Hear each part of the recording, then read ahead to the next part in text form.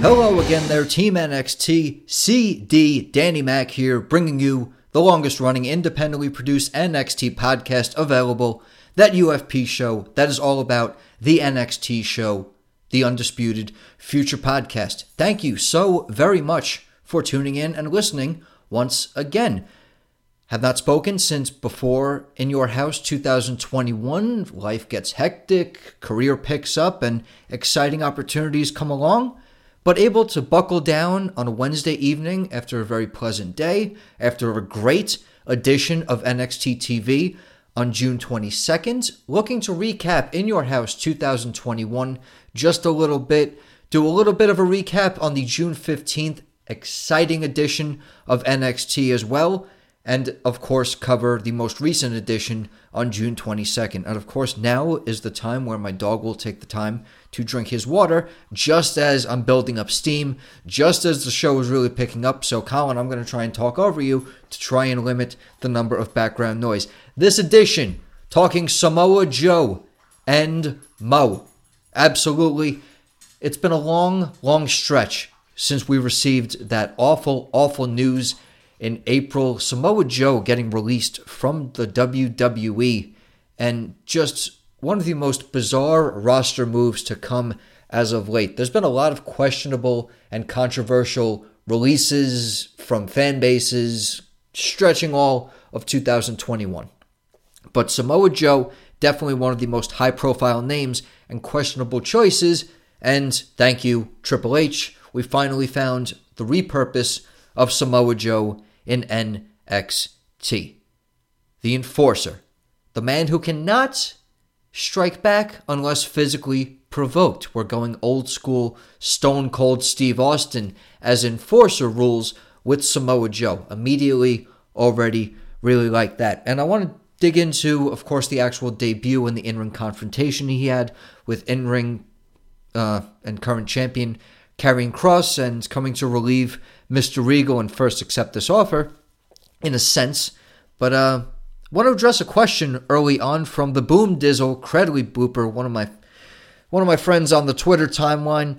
I was thinking to myself, do you think Samoa Joe's release was just a restructuring of contract, like in the NFL, as dumb as they are for release, then rehire? It seems too dumb for them. I think this is a great question. I think it's always something to consider, because looking at the wrestling landscape is just a little bit different, and how they're conceived as independent contractors despite being employed under a publicly traded company, etc., etc. But there is that part of us as fans that needs to look at the broader picture kind of as professional athletes. So a professional athlete is an apt comparison here, like an NFL contract, like an MLB recontract, some sort of a restructuring. I don't think it's out of the realm of possibility. I think it's maybe a strategic move. If you believe everything that you read, the NXT talents do make considerably less, but the Finn Balor move in the roster kind of raises ire and question to that. You have an authority figure and a legend like William Regal working on the brand. You have Samoa Joe as one high-profile talent being brought back for a specific purpose.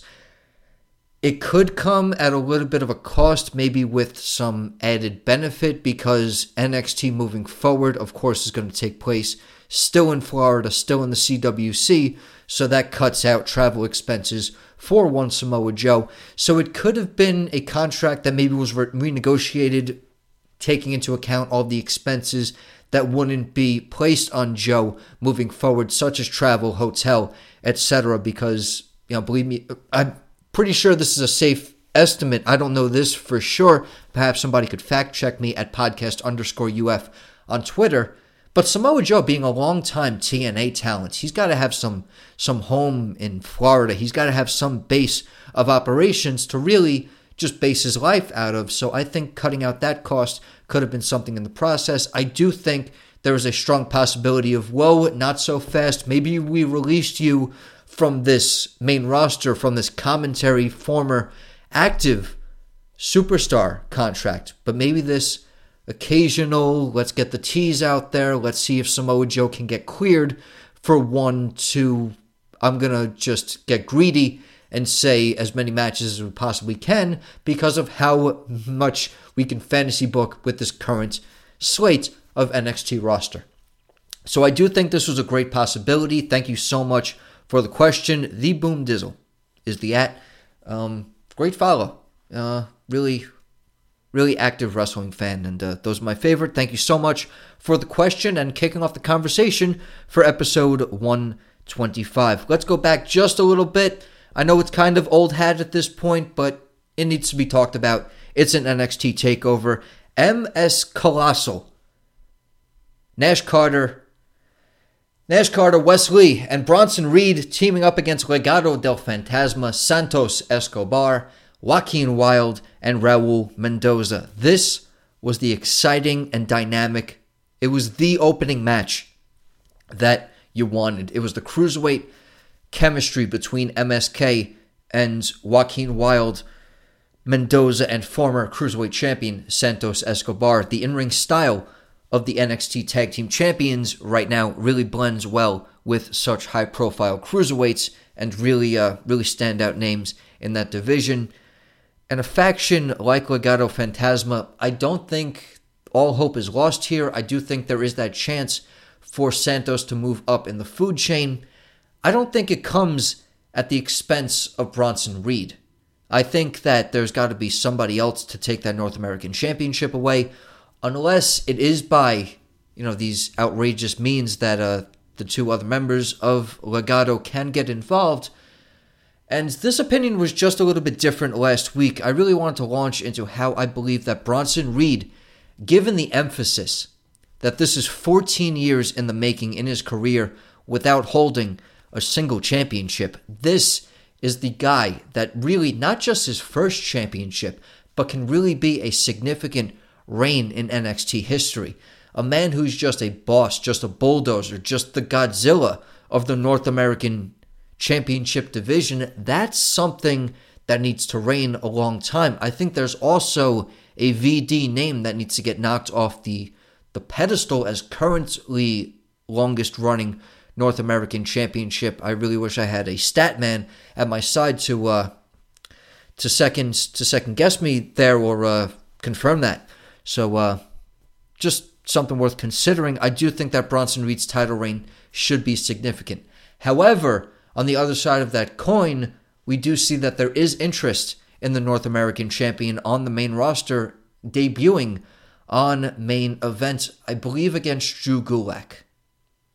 Yes, I believe it was Karrion Kross taking on Shelton Benjamin, and Bronson Reed did take on Drew Gulak in the most recent edition of main event tapings. Another aspect of that I do want to get into is this whole, can Kross come up without Scarlett? And I'll pick that up when we start really talking about our NXT champion. But going back to this match to open up TakeOver, the splash through the barricade. We saw it once. We saw that splat on NXT television, but we got the full-on splash through the barricade.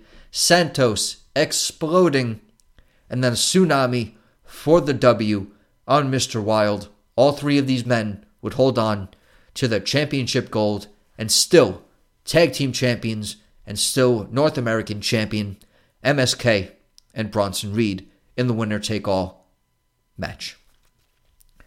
Moving into women's division, the first of two women's matches in this TakeOver event. Love a TakeOver event featuring more than one women's match. With a division that's the best in the world, you gotta put that spotlight on it. And Mercedes Martinez getting that TakeOver spotlight once again, and Xia Li getting to it for the very first time in her career. Mercedes Martinez unable to take over another win. And it's unfortunate because you know that she wasn't going to take it against Raquel. Maybe there could have been a little bit more time for this match. Give Martinez, as an in-ring veteran, that TakeOver win. Maybe it's she can't win on the big stage despite being in this business for so long. I think there could be an interesting story breaking off from there. But Xia Li would win, and Boa would get a chair involved in the match, and then Xia Li would become a victim of this chair. So a little bit of 50-50 at the end there, until one astounding moment by Mei Ying. pause record for a sneeze. We're fully transparent here on the UFP show. Mei Ying with this just Tian Sha just shutting down Mercedes Martinez. Ying with this choke and would send Mercedes flying into the barricade of the CWC. I don't know what kind of superhuman strength is coming out of this. I don't know what kind of supernatural elements Tian Sha seems to be incorporating on NXT. But this was a sight to see. Mercedes vowing to rebound from all this, and I'll get into this continuing rivalry a little bit later on. But what a way to end this segment for this matchup. Really wild visual and unbelievable, but watching pro wrestling and just suspending your disbelief a little bit is cool because there's not as much drop-ins of supernatural and magic and all of these things in the sports entertainment side on NXT. So this is kind of a new direction for the brands. It's not something I'm against in the slightest. I think that those vignettes and the training and the beatdown and this kind of Stockholm syndrome that formed this faction in the first place, I think that the roots of Tian Sha are really strong. I think the foundation is building in the right direction with this takeover win for Xia Li, but just a little bit different on NXT, and I'm not so sure that I'm not sure if this will continue in the future, but we'll just have to wait and see. Xia Li successful here at TakeOver in your house. We would hear from Ciampa and Thatcher. I'm not going to recap a promo that happened at a TakeOver event. We'll get to that Tornado tag match at the end of the June 15th discussion. The $1 Million Ladder match, it's one of those matches very few notes on because of how drawn in. Cameron Grimes is over like Rover right now. LA Knight, it really is his game. One of the top promos in the industry right now. The guy has a microphone in his hands. He gets a video vignette.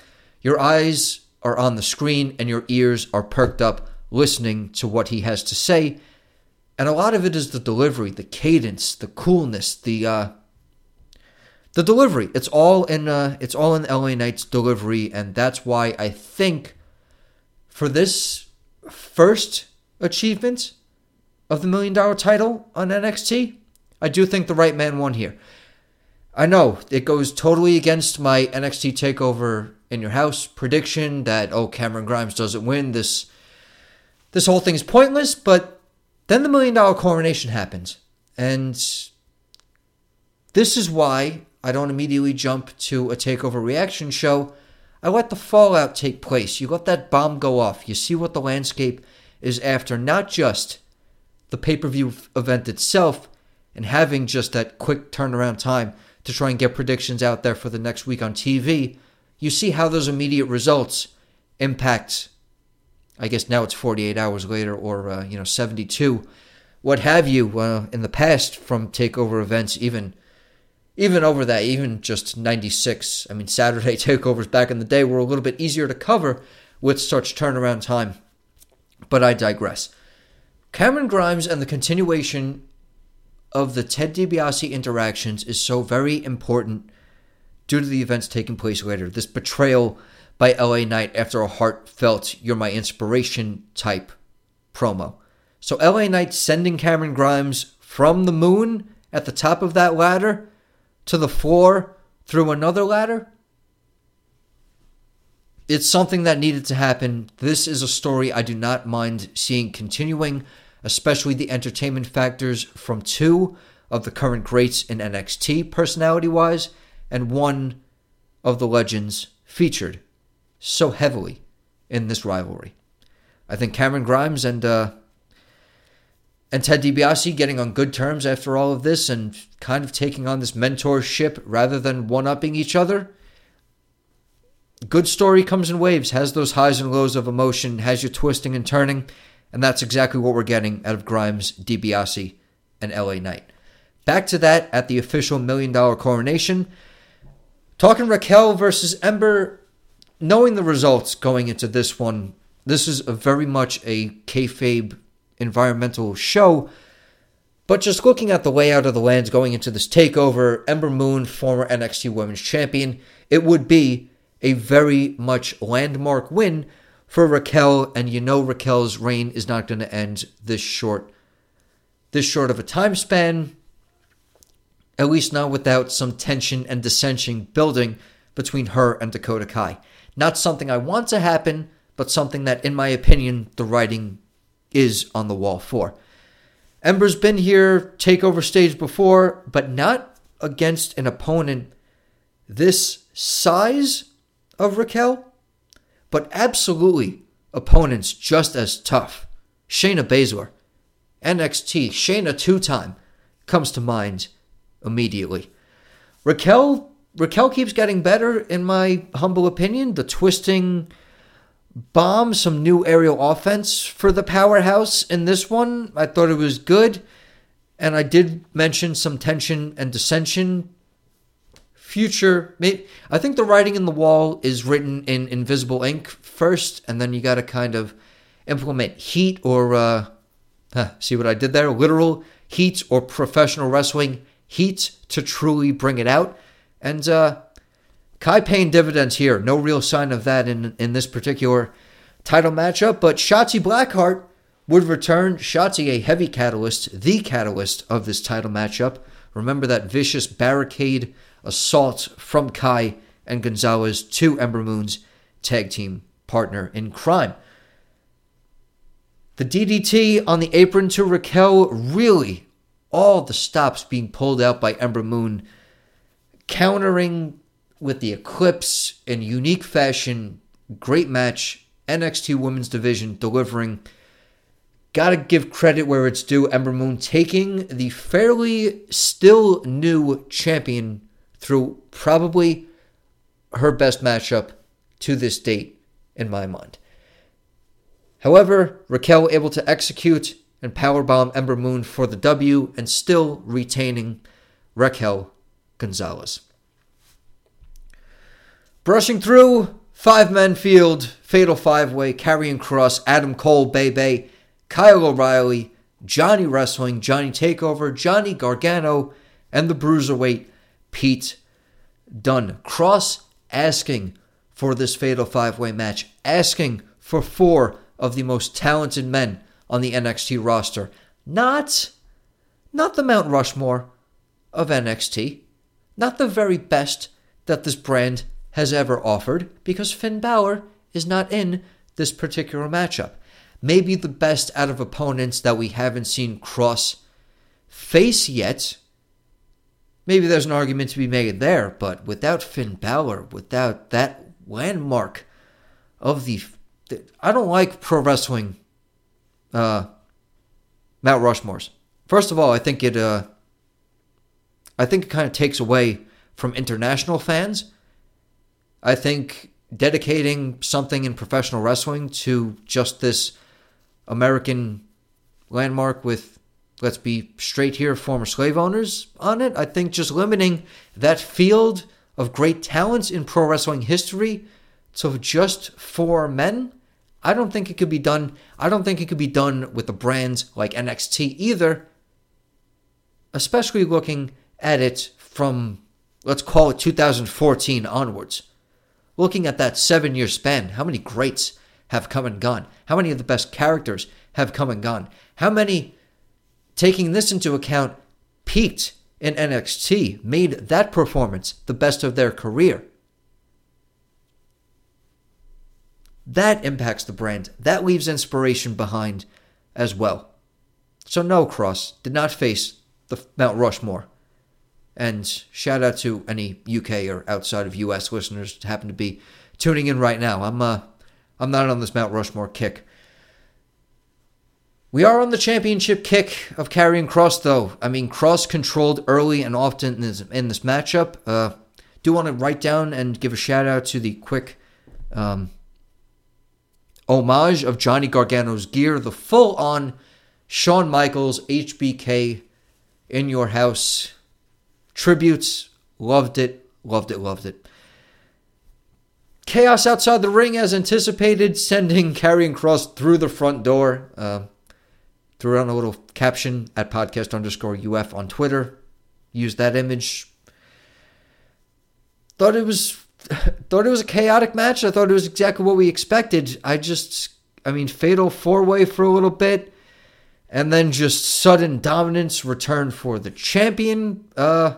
Gargano would get a brunt of the assault in this matchup. And going back to the predictions episode, I really did think Johnny Gargano would be on the wrong end of this beatdown because of the way that things have been shaping up between Gargano and Cross. Theory taking on Cross and losing, but Johnny Gargano has not gotten that one-on-one direct comeuppance. Instead, jumping to this ending. And before I get, actually not jumping because Adam Cole and Kyle O'Reilly working together to plant Cross. I'm guessing the announce table was supposed to break. Didn't break there. Just impact. Spine to pine. Ouch. Drawing ends of this matchup, Kyle would be able to lock in Adam Cole, getting the best of his former friend once again, but then Cross able to take advantage of not just the immobile Adam Cole, but the back turns of Kyle O'Reilly, able to lock in the Cross jacket, and Kyle O'Reilly, of all the people in this field, would get the direct loss in this championship. Now, looking at the lay of the lands, only true babyface in the matchup, Kyle O'Reilly. So that booking standpoint, I'm going to understand. But Kyle moving forward as a top competitor, we now know that the rivalry with Cole is going to continue. We'll see it in 2 weeks from this point, or rather 13 days from this point at the Great American Bash. But Kyle losing here, I thought at the time of TakeOver was questionable. Like I said, Johnny Gargano getting that one-on-one, but now it kind of seems like Gargano is going to be Cross's next one-on-one challenger. Kind of feels overdue, but the way things are going, and I swear these are puns not intended. My inflection is a little bit different when it's a meaningful pun surrounding the Gargano family faction. I think it was something to think about, but we're kind of headed in the right direction here. Point being, Karrion Kross retains to honestly not really many people's surprise. What could shaped up to be a surprise was William Regal not being NXT general manager anymore, and perhaps time for a change would be the ominous line that would end TakeOver in your house. But the fallout on the 15th, William Regal would start things off highly emotional, reminiscing his time going back to calling the first TakeOver, to watching it grow as a brand, to it going internationally, and in Blackpool able to have his nieces there sitting at ringside. And the man cried. The emotional investment in this opening segment for June 15th edition of NXT. My God, people.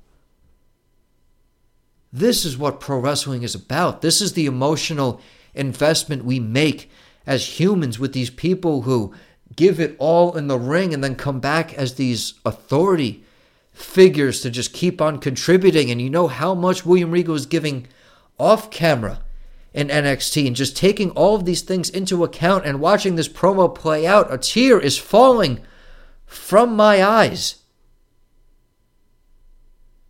I've given all I can give you. Now, William Regal does not believe he can give what we deserve as fans anymore. And in the most touching of touching moments, our apocalyptic NXT champion would bring it all to a screeching halt. He would go back to Williams' points of being unable to give us anything. Cross would attempt to be right and wants to hold the authority over the authority of the show. And championship title or not, this is just not an action that's going to fly. And then the music hits. And the thumb comes out, and the pinky comes out, and we see Samoa Joe, former two-time NXT champion, another NXT champion famous for choking out his opponents. Samoa Joe returns home to the Black and Gold brand. Joe would be offered the direct general manager spot, and his response was respectfully, absolutely not.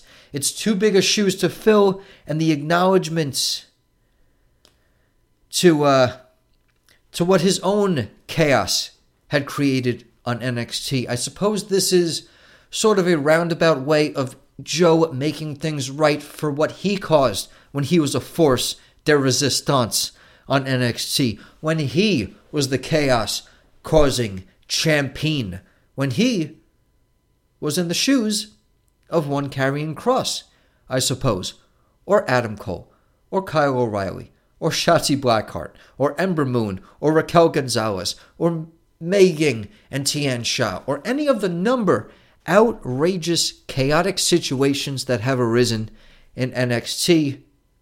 Samoa Joe, pretty good personification of things in NXT's past and NXT's present when it comes to a chaotic landscape.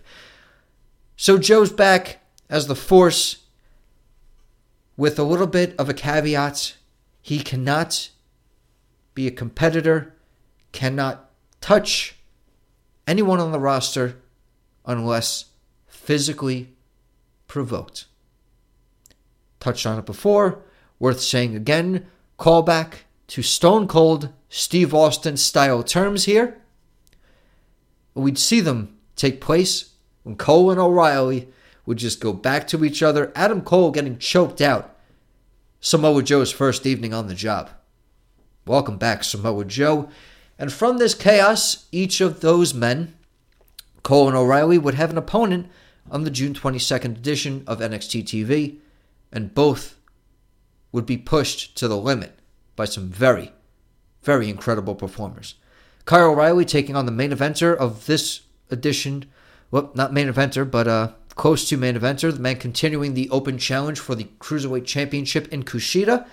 And Adam Cole would face the promising up-and-comer Carmelo Hayes. And that introduction from Hayes to Cole is worth its own discussion. But moving back just a little bit, Breezango taking on Imperium, a rivalry in the tag team division so good does not need the titles. Imperium's modus operandi, the mat is sacred. Breezango does not appreciate the seriousness of the sport. Breezango protesting to that point, saying we might like to have fun, but when it comes down to brass tacks, when that bell rings, Breezango can bring it. And Breeze is tough as nails here, folks. Taking a rough landing in this match on the outside. It would be Dango beaten down most of this matchup. I really think it was just so Breeze could get his bearings, could really word and vocalize his position to the ringside attendants and the doctors and such, because you saw a little bit of hesitation, a little bit of a gut check on the outside during this matchup. It was cause for concern, in my opinion, for Breeze, but then the hot tag would happen. It was a good one, cooled quickly by the clothesline.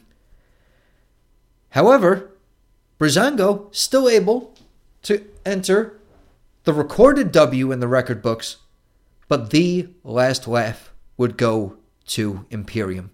Imperium with a post-match assault and draping an Imperium flag. I like a flag drape in pro wrestling. I mean, when it's actual countries' conflict, I think it works. I think in this case, it's a faction making a point. I think it can absolutely serve that purpose as well. And Imperium is going to let you know they're there by any means necessary. I covered our Great American Bash, Cole and Kyle Chaos. When Adam Cole wakes up, he would anticipate. Samoa Joe would forward the word that Mr. Regal anticipated an answer. The answer would come on the microphone, this most recent edition of NXT TV. The battery charging segments here. Folks, I'm pushing all my chips in. I'm planting my feet in the ground. I don't think it's a debut. I think it's a return. And the most popular guesses, the most popular guess that I'm seeing from the one that isn't my own is one Tegan Nox.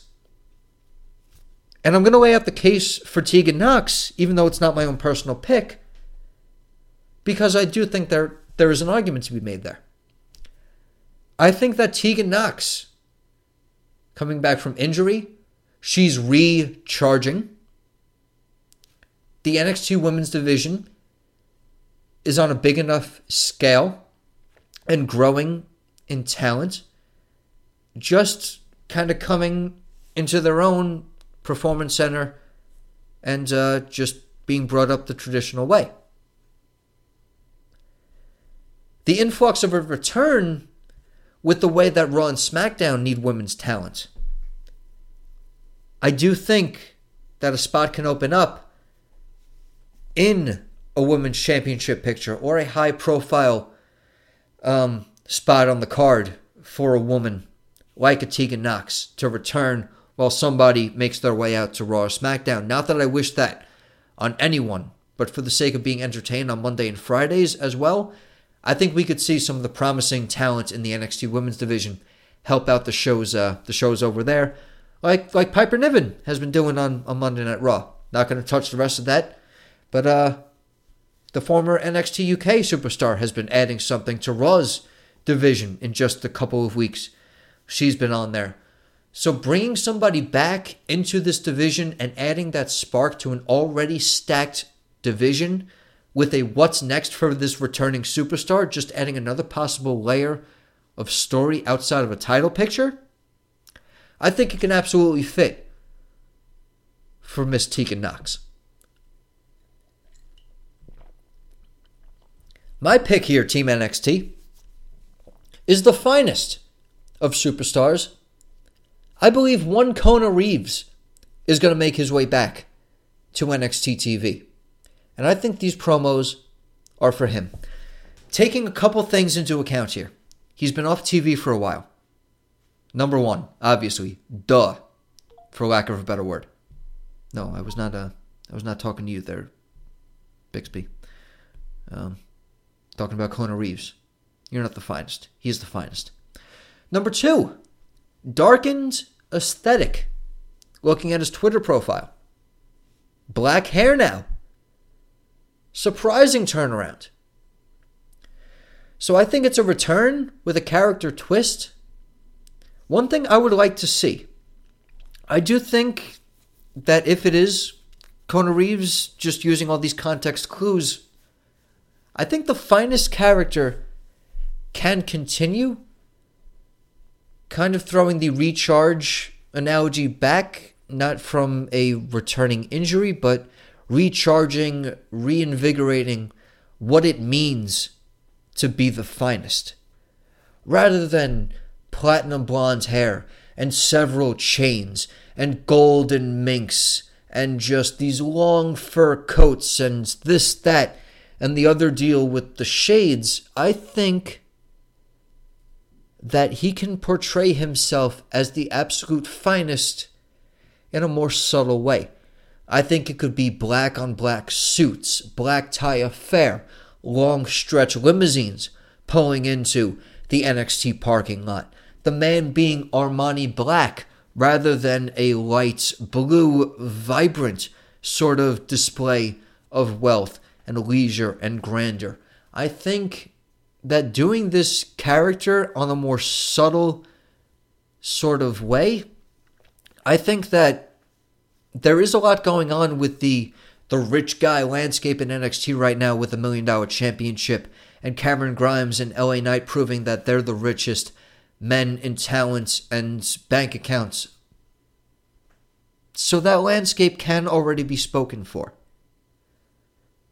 But this would also kind of add another contender for that because it's a novelty title Yes, but it's a title that can push character work rather than championship athletic status. I hope that's making sense and it translated right. You got any questions on what the fuck I just said there at podcast_UF on Twitter?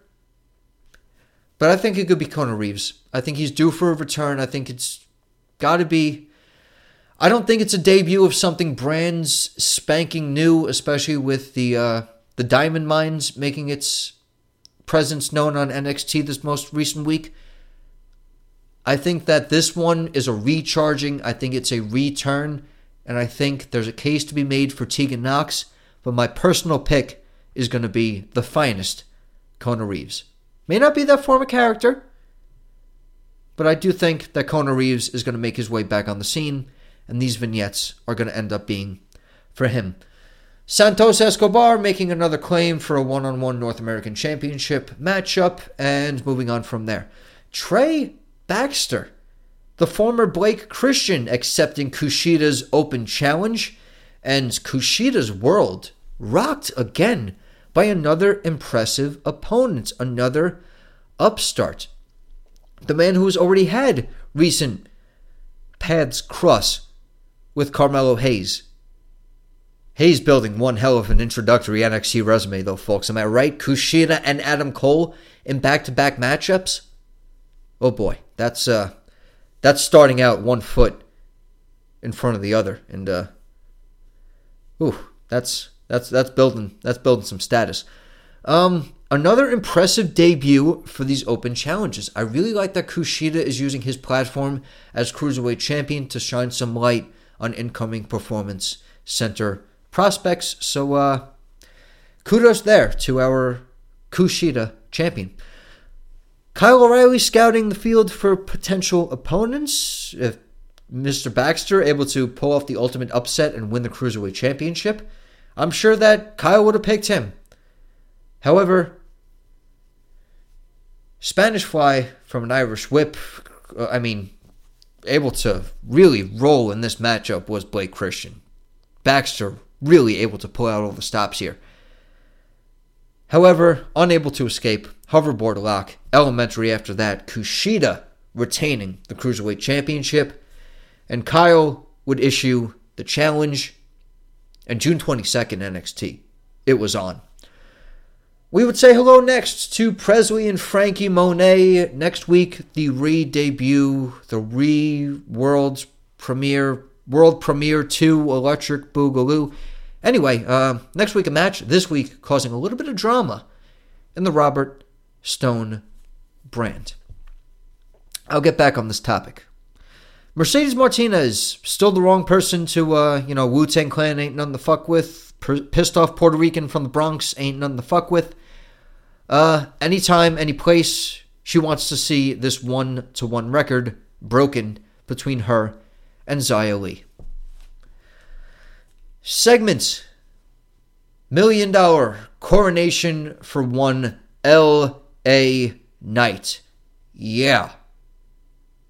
And let me talk to you on this topic. Really heartfelt. You know that this couldn't continue, but the way it started, it really just felt like a fan talking to somebody he looked up to. It felt real. And that's when the best times on the mic are going to come, when these things feel real.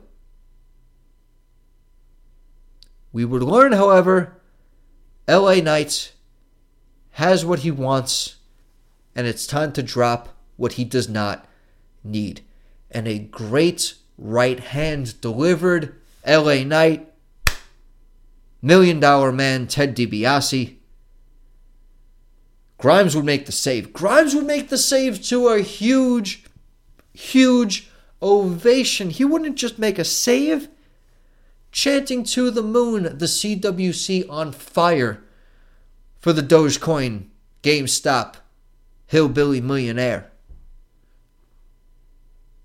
And that's what we need right now. We need a clearly defined babyface and heel in the storyline.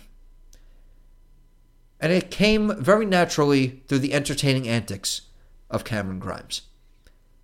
And the natural evolution of a storyline, something... I mean, it's rare to get it satisfactorily done in today's pro wrestling landscape, but this was perfectly executed. Grimes would make the save, but it is LA Knight's game, and it is LA Knight's $1 Million Championship. I could talk this for a little while. Going back to women's action, Team Ninja, Casey and Kaden, taking on Raquel and Dakota Kai. I mean, Kai and Gonzalez unstoppable, walking away with the win here, but I did think that this was the best that Casey and Kaden have looked. All right, moving on from there. Everrise taking exception to the assault by Hit Row, and Everrise Hit Row.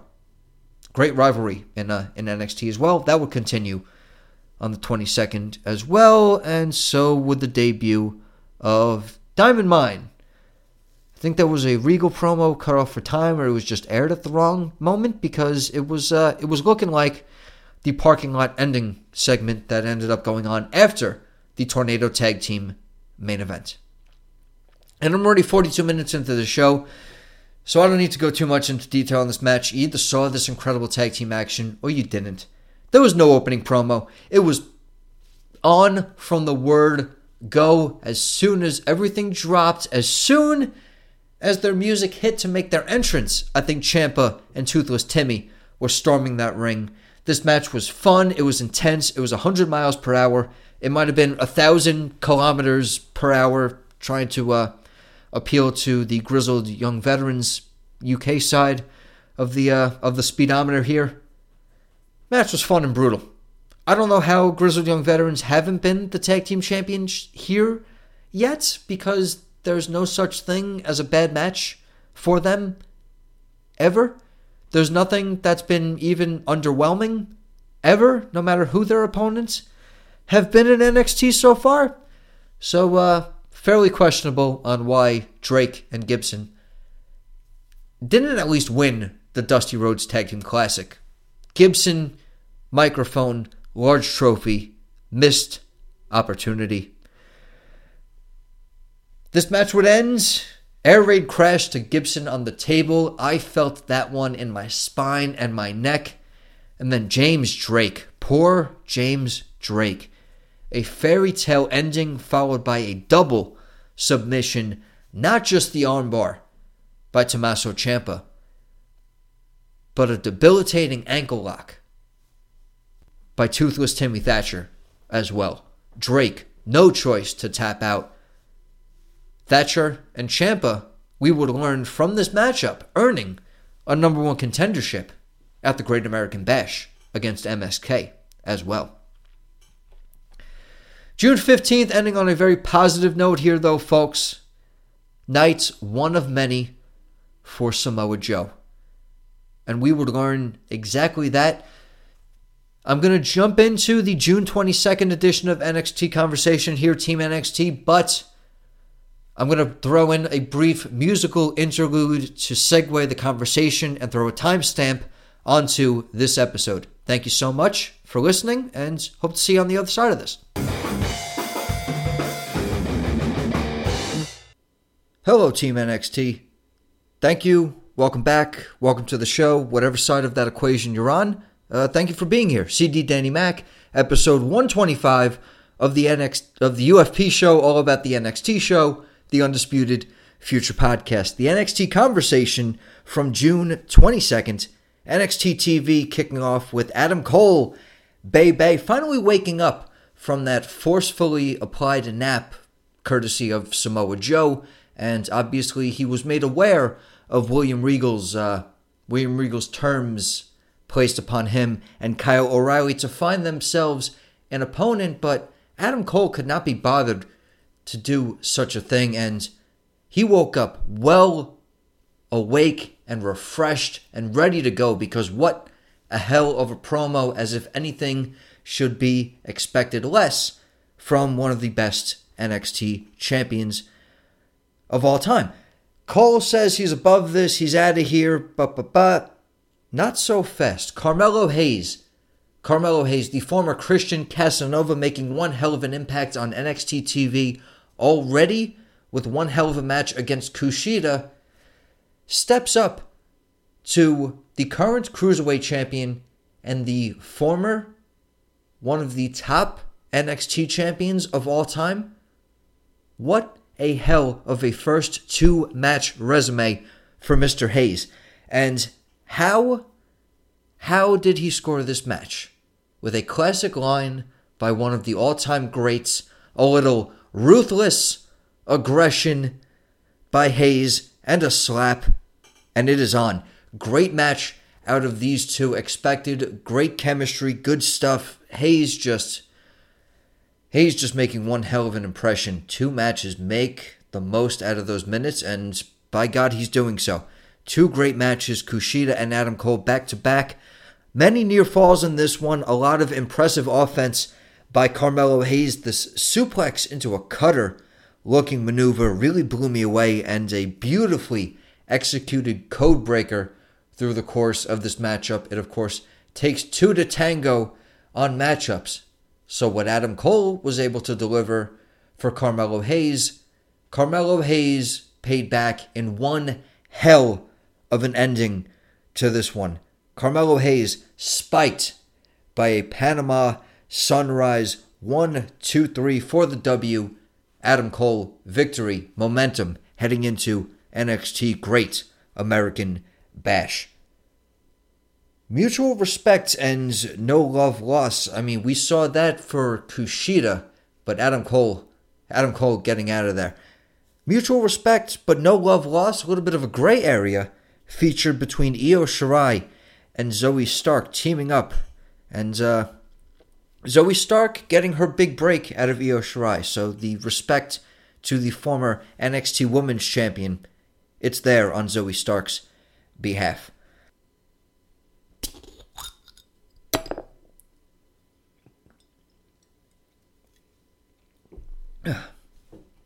Mike's Hard Lemonade. Going back to one of the classics for this. I mean, the hard seltzer craze is all over there. White Claws are all over the wrestling scene right now. I myself am an owner of the Danhausen Spicy Water White Claw merch mug. So I'm a fan of those as well, but I figure all these, I mean, Mike's hard stuff walked so that the hard seltzer craze could run. So kind of doing a little bit of a retro thing with lately, and I don't know, that black cherry lemonade, it hits, and it hits nicely.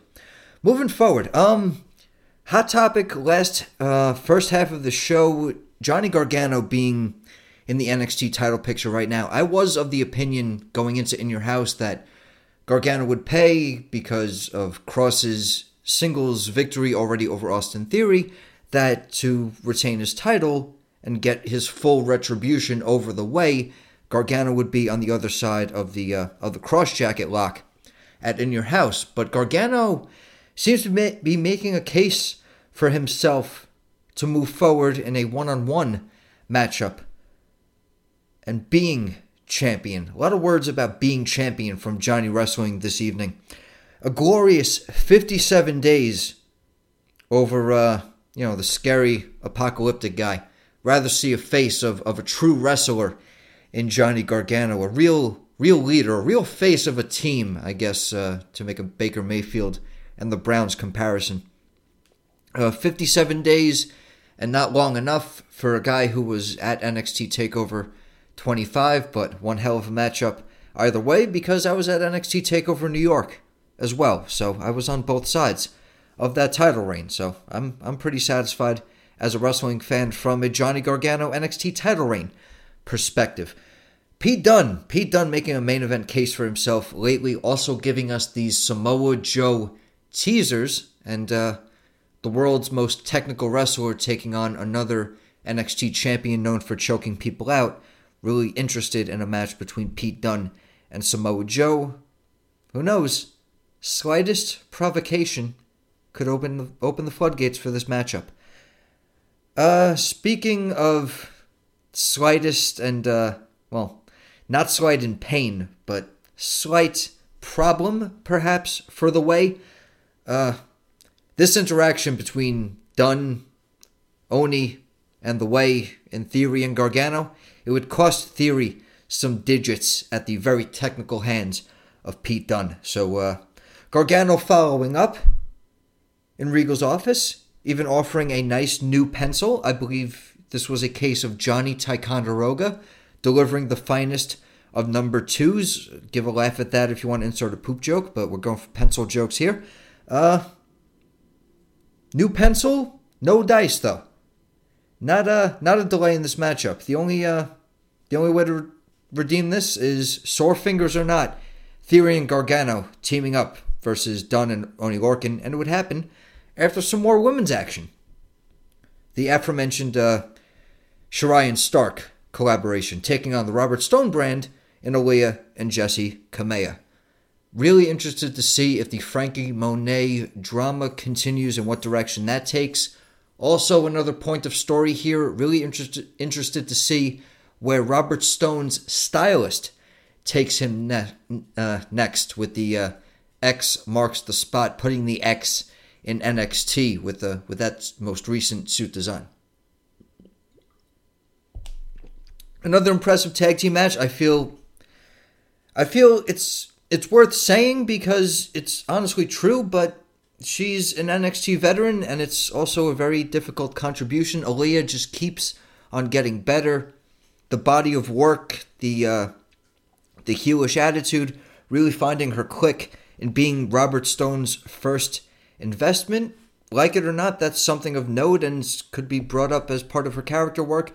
And Jessi Kamea being under the wing of somebody, I feel like could be a way to look at it as Aaliyah grows as this noted NXT veteran and long stay. But praise where it's due, but of course no victory, despite gelling more and more of a team as unlikely as the victory was. No dice. Shirai, Stark. Although Suitman Stone and that X-Pattern chest hair dangerous fusion might be the most dangerous spot of this entire matchup. Moving on, featuring the men's tag team division made official, MSK versus Thatcher and Ciampa at Great American Bash. Could only start imagining how great this one is going to be. Technical abilities of Thatcher, high-flying styles of MSK, the tag team veteranship, and overall badassery of Tommaso Ciampa. We're in for one hell of a tag team championship match. Can Ciampa do it again with another tag team partner? He doesn't have to DIY. He has to do it with Toothless Timmy. Moving on to the... While we're sitting in the tag team division, poor Austin Theory just struggling with the no-look high five. The location and accuracy there, but not the most ideal of circumstances. The finger tape not convenient in the situation like this. Theory doing a great job selling the fingers through the entire course of this match. Theory doing a great job selling overall. He's young, he's bumping his ass off, he's got plenty of promise. Still, biggest mystery is probably going from the cocky bodybuilder to the muscle-headed moron. But it earned him an apprenticeship and a father-son relationship with one of NXT's finest in Johnny Gargano. So, can't all be wrong in where Austin Theory's career is headed. Great back and forth in this matchup. I love watching Oney Lorcan go. I could watch Oney Lorcan hit people hard in just his true signature fashion. I can just watch it all. Give more half-hour matches to Oney Lorcan. Can't wait for Danny Burch to return. Can't wait for those two to get that tag team title shot that they never lost. Will MSK's reign go all the way through to feature that another ground and pound sort of hard-hitting brawler style versus the high flyers in MSK? That was the match. Really worth looking forward to. Takeover stage, but these Saito suplexes just don't play out the way they're anticipated sometimes. DDTs for all Johnny Gargano, Johnny Wrestling, Johnny Takeover, Johnny NXT. Does this man have a bad match? Is he capable of doing it? No. Is he ever not laying out his entire little rebel heart and the canvas inside the ring, outside the ring? No. Biggest criticism was the start of the way. I was not sure that he could make this heel thing work. How dare I have even the slightest lack of faith in honestly one of my overall favorite wrestlers going right now. The one final beat for the W, but the outside DDT, most notable, tons of impact, and I thought it was a great tag team match. Dunn's another guy, never seen a bad matchup. Him versus Tyler Bate, TakeOver Chicago, worth mentioning over and over for that NXT, or at the time, I guess, WWE United Kingdom Championship. However, nothing gold can stay. Satisfying, great wrestling, Johnny Gargano. Out comes the tough leather jacket wearing, so that line by Gargano coming full circle. Credit where it's due on Cross's part, striking Gargano down post-match, leather jacket clad and all. I guess we're getting foreshadowing. It's not going to be TakeOver Vegas. It'll be great. Cross needs an opponent for Great American Bash. I'm sure Cross, the guy who was willing to put the title on the line against 4 other guys, will want to put the title on the line one-on-one against Johnny Gargano, go out of his way to want this championship match. Although it's been talk, Cross and main event tapings and this, that, and the other thing. I think it's a post SummerSlam call up. It's not going to be anything abrupt, or at least I hope not. I definitely hope the rumors of him and Scarlett being packaged separately aren't true, although her time to shine in the ring is still truly yet to come, in my opinion, as well. So there's a lot of open possibility for our current NXT champion at this point in time. But Cross versus Gargano one-on-one, Johnny Gargano is going to make him look tough. He's going to make him look like a truly apocalyptic monster. And if there's going to be any match to get a character over like this that's supposed to be scary in this intimidating presence and really make the moves look brutal, it's going to be a match with Johnny wrestling on a big stage. I don't think it's going to last until TakeOver. I do think Kyle O'Reilly's moment in the sun is coming. I think if he proves he can best Adam Cole, not just in the lawless Wild West of an unsanctioned match, but an actually sanctioned victory one-on-one at Great American Bash, that puts him in title contention, or at least starts building momentum for him towards the next TakeOver setting, presumably in Las Vegas in front of a sizable crowd. Although NXT not traveling while the rest of the brand does, I totally understand that side of things too. But I say this is somebody not going to Vegas, somebody hopeful to attend WrestleMania. I want to take over in front of a stadium-sized crowd again, or at least some sort of, I don't know the arenas in Vegas, so excuse me to anybody in Nevada that might be listening, but at least some sort of sizable stadium for an NXT stage, especially for folks who might not have worked a TakeOver before, or anybody who hasn't worked a TakeOver main event in front of a crowd that size before. Kyle O'Reilly, a TakeOver veteran as a tag team member, but really hasn't gotten that one-on-one chance to shine in the sun of a TakeOver event in front of that capacity of a crowd. So an NXT title victory going there for Kyle, I could definitely see written in the stars. I don't know where that came from, because I probably wasn't supposed to talk about Kyle O'Reilly until the main event, but again, a technical spectacle coming up that I do have a few notes on, but eyes glued to the screen on this.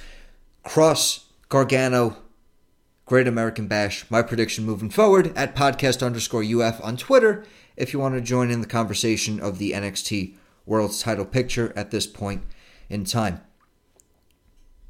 Women's division action. World's premier Encore. Frankie Monet 2, Electric Boogaloo, taking on newcomer to NXT, Elektra Lopez. A lot of positive things to say on my part about Elektra Lopez. Looks like a believable opponent for Frankie Monet. Attractive. Signed. Can sell. Made Frankie look good. Really positive things to say about this match. Frankie Monet can wrestle. There's as I sit down to record this, the GIF is going viral, but Frankie Monet's swift transition, blown away by her ground game in this one. Lopez getting her advantages here, like I mentioned, able to show us what she can do on offense, but not lasting long. The big strikes and the glam slam. Encore, fully promised indeed, an encore victory for Frankie Monet, continuing her momentum in the NXT Women's Division. These are the prep matches that Frankie Monet should be having. These are the foreshadowings that make the audience look forward to that eventual match with her and Raquel. Raquel's going to build some wins, get some really nice title defenses. The tension and dissension with Dakota Kai still up in the air, could be on the walls.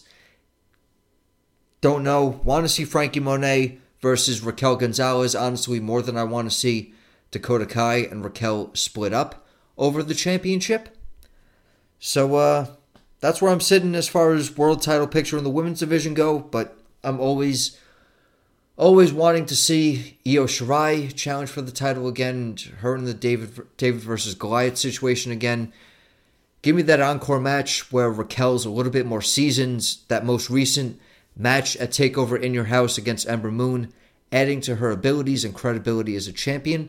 So if we want to run that back, that's possible, but Shirai versus Candice, not a match I could complain about either. Women's division, NXT, best in the world. It rules, if you will. How about that segue? The NXT division for the women rules, much like the tag team of Everrise. Chase Parker and Matt Martell taking on Hit Row, trying to stick it to Hit Row through numerous shenanigans and I don't want to say chicanery, although that is a fun word to drop there, but vandalism, antics, smack talking on the Everrise Live show on the Twitter, debuting on the YouTube. Could have already debuted on the YouTube. Did not watch Everrise live on the YouTube. So anyway, looking forward to what those guys bring to Saturday mornings moving forward. Subscribe and making sure that I'm kept up to all things with this tag team, because entertaining act, a lot of fun, a lot of comedy chops, charismatic. Hoping for some eventual good things to come for Everrise, but it would not be this night. Failing to rule Hit Row, Top Dollar and Ashante the Adonis just steamrolling a powerbomb neck breaker. Everrise seeing stars. Hit Row continuing to see dollar signs.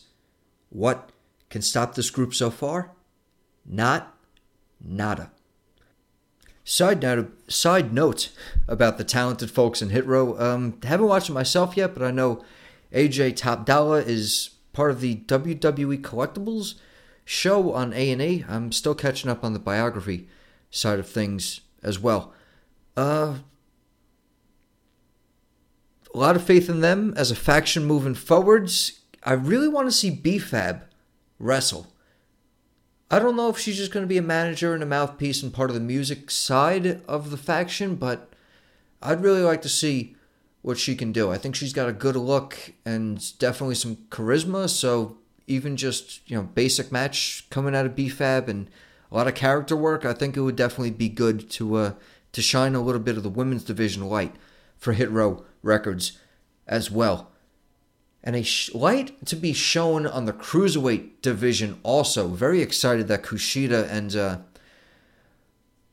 really great stuff, knowing that the focus on the Cruiserweight division is there. I mean, the open challenges each and every week. I read an SRS report on Fightful that WWE, or at least NXT, is looking to put more focus on that championship. So that's great. Hoping some 205 Live talents get to move over and really do some impressive debuts like we've been seeing across the board with Trey Baxter and Carmelo Hayes stepping directly up to Kushida. So I think there's a lot of possibilities in the cruiserweight division here, and part of that is making it look like a big deal. And when Kyle O'Reilly is in the main events, presumably, of NXT Great American Bash, it's where you want the cruiserweight champion being called out and saying, I'm looking to take on the best moving into this big time matchup. I want a match with Kushida, and of course, there's history between these two out there. Absolute. One of my favorite phrases, technical spectacle between these two. Eyes glued to the screen. I got 3 lines. I got Kushida, so many ways to work the arm. Kyle O'Reilly, so many ways to work the legs. The heel hook and the glorious bridge coming from Kushida to counter it. And just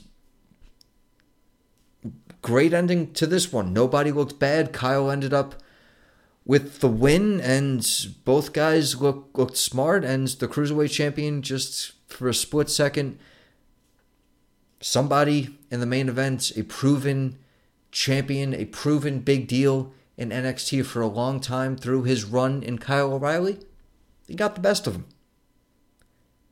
And just when you think the match is going to go over with just a handshake and a mutual sign of respect, storming like, I mean, I can't say a train because of the man's size, like at least like a 4-door sedan storming down a boulevard at 65 miles per hour. Adam Cole hitting the ring, tumbling Kyle O'Reilly out of the ring and over the announce table, and all sorts of chaos coming from Cole, full head of steam, looking to catch Kyle while fatigued at the end of his main event matchup against the Cruiserweight champion. We were promised something this evening in full anticipation, and it was opening, and grab your pickaxes, the Diamond Mine. The Diamond Mine, waiting for this one segment to just shine the light and say, here you go, here it is, this is Diamond Mine. We get a debut much like the 2 men who just tumbled outside of the ring, much like the first uniting of the Undisputed Era, another event I was fortunate enough to be in attendance for at NXT TakeOver Brooklyn 3 over then newly crowned NXT champion Drew McIntyre many moons ago. Yes, it was that many moons ago. Many fortnights since the Undisputed Era's debut at NXT TakeOver. But Diamond Mine hitting the ring in a much memorable way. Who would the members of this group be? My guess is, Diamond and the Rust out in front of us already. So Malcolm Bivens and Tyler Rust not being seen on NXT TV, going away for just a little while. Good for them. Putting this mastermind of a faction together. Roderick Strong, and shout out to WWE NXT Bible on spotting this for me. Finn Balor calling out Roderick Strong that he'll always be a follower and will never be a leader. Storming the ring, first man to execute the move out of the members of the Diamond Mine. Making that impact first does Roddy. So presumed leader there, seasoned veteran Hideki Suzuki in the same class as Sarai, very large international WWE Performance Center class. I posted the article at podcast_UF on Twitter if you want to dig through and check that out and give that a read. Another guy, the presence of Suzuki, everybody was wondering, who's that guy at the end? And then I was intrigued enough to do that amount of digging. I hope I'm not the only one out there, and I know there was a few people who might know by sight, but the intrigue was there because he's tough looking. I like Diamond Mine. The incoming vignettes running for so many weeks now. The build-up was right. It delivered on the members front. We're getting Tyler Rust proven on NXT TV already. Hideki Suzuki, an unproven commodity, trained in the snake pit by Billy Robinson, so the resume is there. I haven't seen personally what he can do in the ring. If anybody wants to recommend me some matches, more than open-minded to getting a preview before the presumed Diamond Mine. I'm imagining a tag team between Suzuki and Rust while Roddy goes after Kushida first for the Cruiserweight Championship. And Malcolm Bivens, Mouthpiece, Roderick Strong matches, Tyler Rust, proven commodity on NXT TV, and Suzuki, who's an intriguing guy who knows what he's doing in the ring based on who he's trained by. So Diamond Mine shaping up to be that tough, nitty-gritty faction as anticipated by those vignettes. And I hope it wasn't too tough and gritty on your ears to listen to this podcast this week. We're going for a little bit over an hour, 11 and a half minutes as of this ranting so far. So I'm going to let everybody go here. I hope everybody has a great weekend. Hoping to release this Friday or so. Hoping to be your companion over the weekends or maybe Monday morning if anybody's commuting to work and doing that sort of thing. Or if anybody needs some Monday morning pick-me-up wrestling conversation about NXT, you know I'm here for you. Follow at podcast_UF on Twitter. Follow at CDANNYMAC on Instagram. Personal account, having issues with the podcast official account. So I'm going to start doing a little bit more promotion over there on the stories as well. Give a like on the Facebook page. Maybe I'll eventually go back to that. I'm a seldom user of my own Facebook other than just kind of scrolling around for wrestling memes. Just not a personal fan of it. Twitter is definitely my favorite form of wrestling communication, but also can be my least favorite at sometimes. If you know, you know. You're out there listening. If you follow already, thank you. Thank you for listening on your favorite podcasting platform, however you're doing it. iTunes, Apple Podcast, Google Play, Spotify, coming Stitcher, my personal choice for podcast listening. Anchor, whatever, Amazon Alexa, I'm available on. That was a pretty cool discovery. Thank you so much for your time. CD Danny Mac here, bringing you episode 125 of that UFP show, all about the NXT show, the Undisputed Future podcast. And I'll talk to you next time.